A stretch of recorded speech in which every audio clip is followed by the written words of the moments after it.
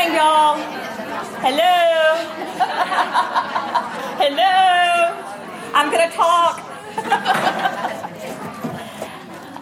It's good to see y'all this morning. My name's Natalie, and I'm going to attempt to make some kind of commentary on 2 Corinthians 11 today. I am going to tell you, if you just want to quickly pray for me, that would be great. I've not been feeling well. Had about a 3-week illness with kidney stones, and I didn't really feel like studying, to be honest with you. And I just had to kind of get it together in just the last few days. It was very much so. It is grace upon grace today. Anyway, so you can think about that when I'm going. I read a story. I think it might have been in Jerry Bridges' Transforming Grace, but he was, I can't remember the exact particulars of it, but he was going to speak, and he had circumstances had not allowed him to prepare, or when they got there, they switched gears on him and asked him to speak on something else. I don't remember the particulars, but he was like, "Dear Lord," I mean, really, and he said it was the most powerful use of the Holy Spirit in his talking that he ever remembers. So we'll pray for that today. Let's pray for just a minute. Wait a minute.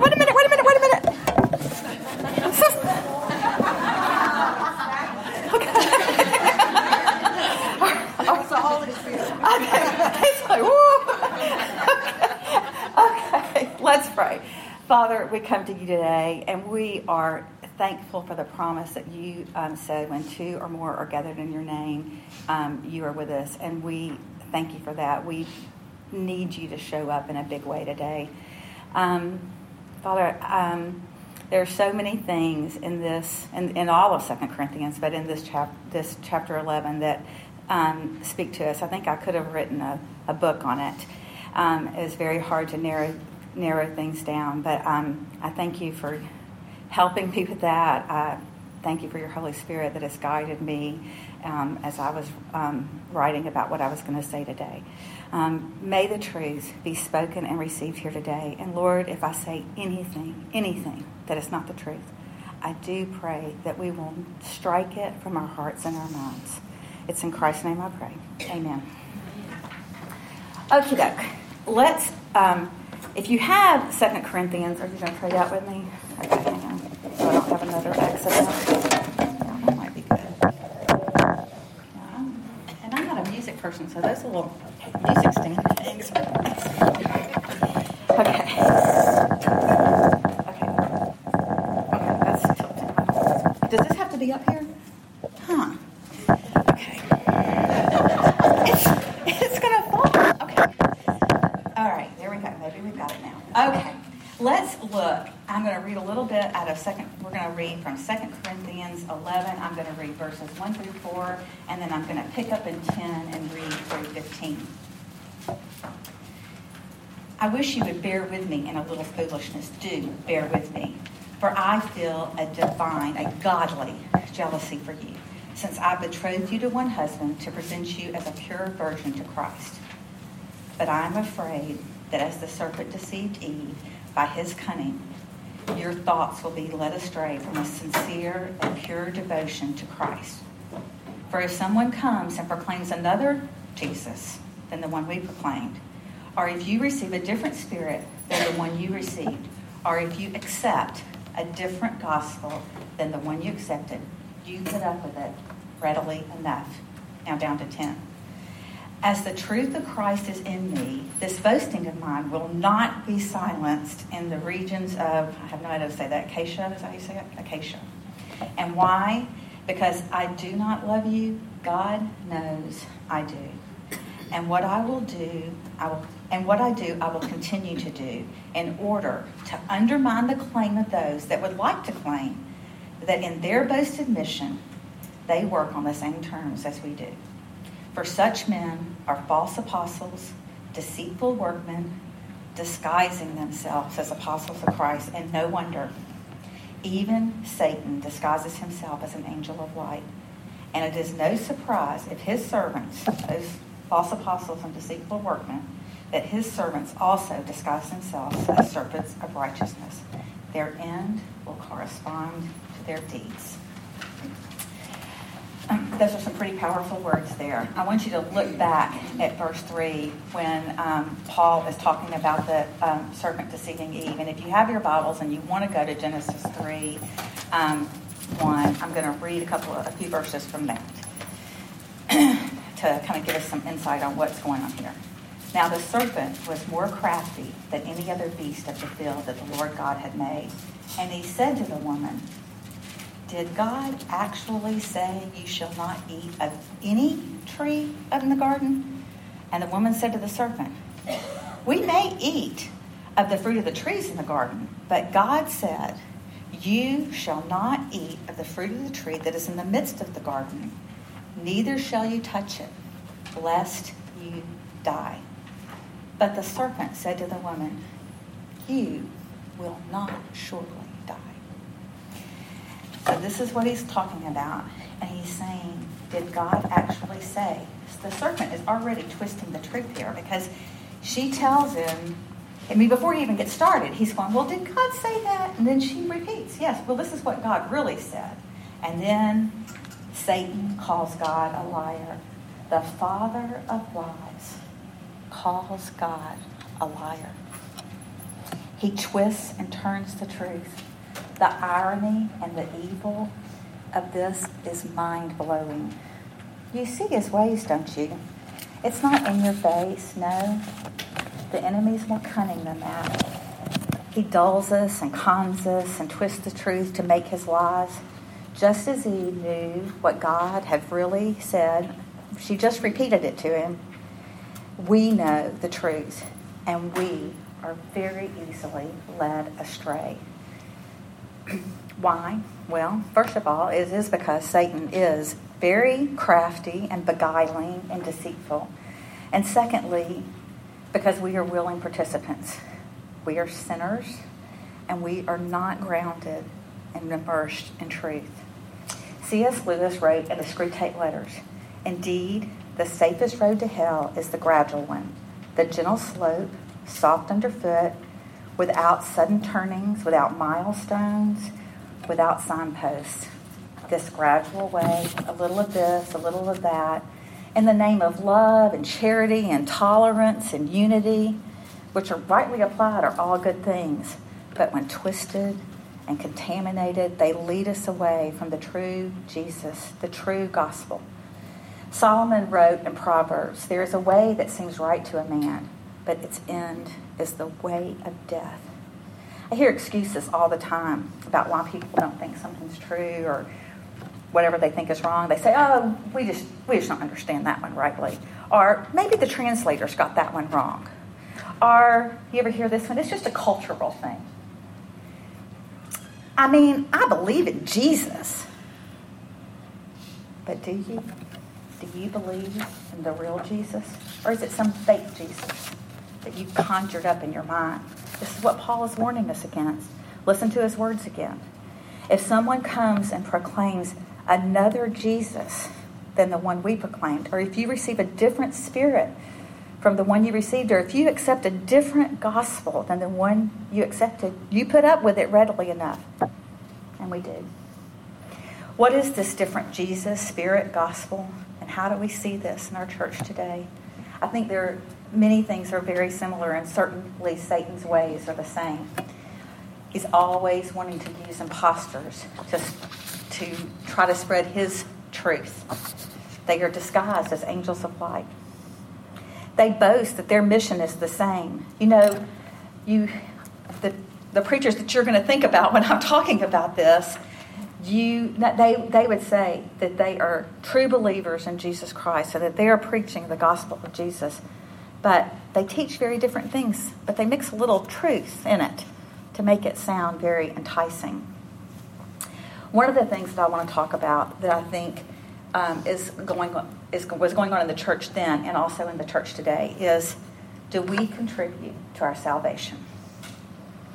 I watched a video that Ligonier Ministries did, and all the people that they showed on the tape, I don't know if it was all the people that they actually interviewed, but all the people they showed on the tape, every one of them professed Christ. But as the interviewers' questions got narrower, their answers got broader. Most believed the Bible could be wrong.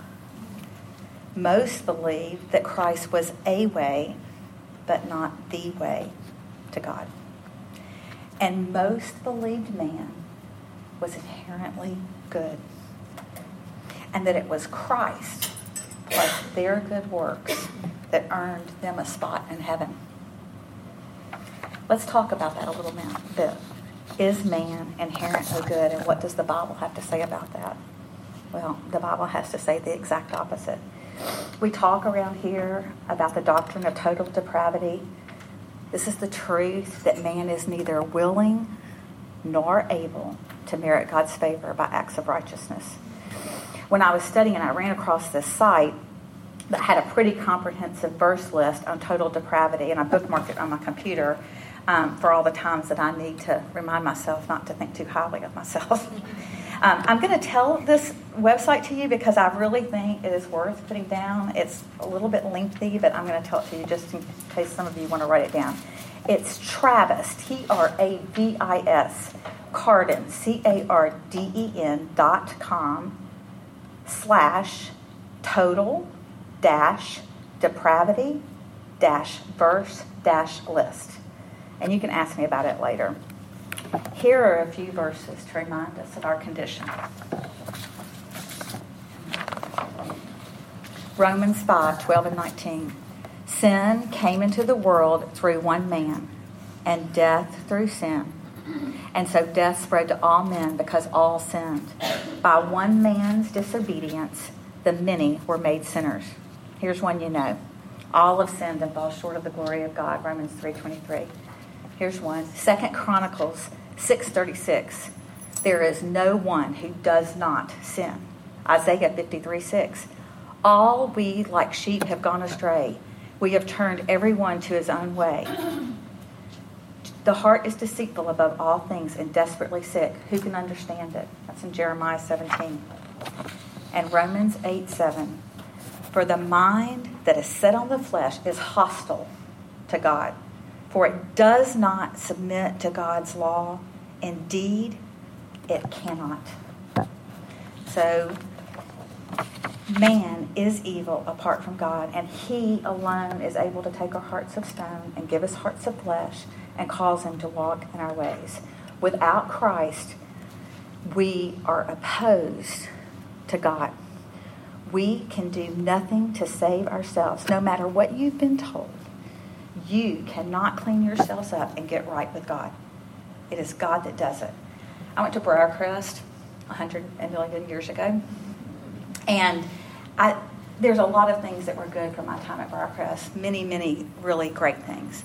But one of the things that I think was detrimental in my walk with God that I'm still fleshing out in my Christian walk is you just get right with God. You just clean yourself up and get good, and you do this, and you just need to get right with God. And that was being told in Briarcrest in the 70s.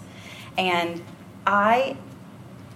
it's taking a long time, 40 years, to undo some of that damage that I learned there.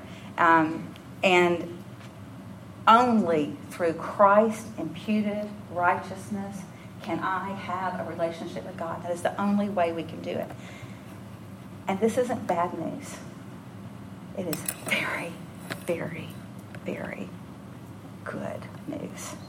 Because no effort on our part, none, would ever be good enough. But Christ, he is more than able. Okay, the second thing I want to talk to you about that I think is going on in the church today is prosperity gospel. Now, I know y'all are all rolling your eyes going, the prosperity gospel, I've heard that till I'm blue in the face. I don't want to hear any more about the prosperity gospel. I don't believe it. That's fine. Put it in your mind. I don't believe it. But I'm wondering if that's really true if you get down to the heart of it. Because at the heart of the prosperity gospel is the idea that God owes us something. Wealth or happiness or health. Now, many of us would say, no, we don't believe it. But I think we might be embracing the idea of this in our own lives. This one, for instance, we've worked really hard. We went to college. We put in long hours. We did all these things. Surely, God would bless me with financial stability. I mean, that's the least God could do. I mean, it wasn't like I was some kind of slacker or something. What about this one? I eat right. Well, I mean, I don't eat right, but those of you who do.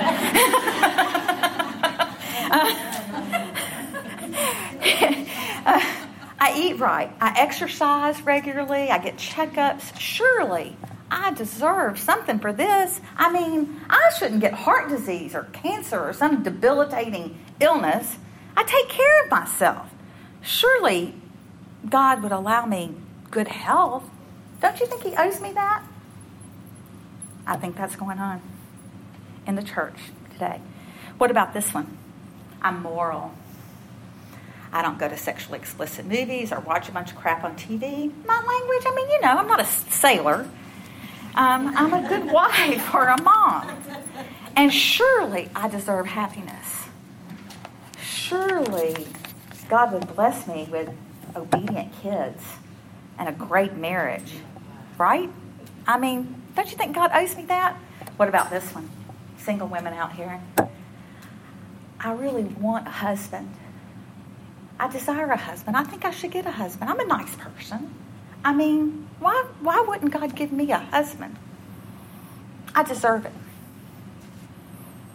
I think these are all things that are going on in our church, in my life even today, that I need to think about. Let me tell you something. God doesn't owe me anything. The very fact that I'm not in hell today is His blessing being poured out in my life. And while we're on the subject of hell, Christ talked about hell twice as much as He talked about anything else, about heaven. He talked about heaven. And it said that 13% of His sayings had to do with hell and judgment. It is real, and it is beyond awful. Here on earth, we have the pleasure of God's staying hand against evil. Hell enjoys no such grace. Without God's staying hand, all manner of evil abounds. The most horrible things your evil mind can think of exist in heaven. And Satan would love nothing better than to deceive you right into his house of horrors, apart from anything that is beautiful and lovely and good, and apart from your beautiful Savior, Christ Jesus. Of course, as Christ, we need to remember that greater is He that is in me than is he that is in the world. And I think that's one comforting thing. The final deception that I want to talk about, it's not the only deception, not just these three deceptions that exist, but the third one that I want to talk about today is the idea that God speaks to you apart from His Word. I think women are pretty prone to this. We love these beautiful words and these bloggers and these books that seem so spiritual and emotional and beautiful, and they're well written too, and they touch us, and we're prone to take these as truth without even finding out if it is truth. That's where we go wrong. We have to find for ourselves is truth. And where do we find that? Scripture. And we know that it is true. I can't remember who said this or even the exact words, but it was something like this. So many of you are crying out, wanting to hear a word from the Lord, and all you got to do is reach over and dust off that Bible on your nightstand. It's true. You want to hear from a word from the Lord? Pick up that Bible.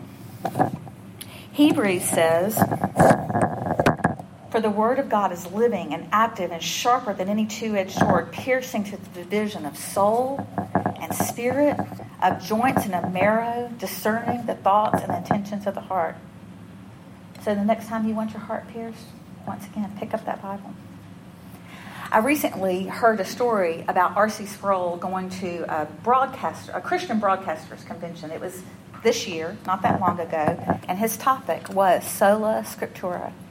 It was said that he so deftly defended the doctrine of Scripture alone that people were almost in shock. You could hear a pin drop Their faces were awed. He also claimed in Scripture alone, one of the things about Scripture alone, it is that it's sufficient. It is true. It is reliable. It's pure. It's clean. And it is enduring. God proves himself over and over in his word. Again, you want to prove something to yourself about truth? Pick up that Bible.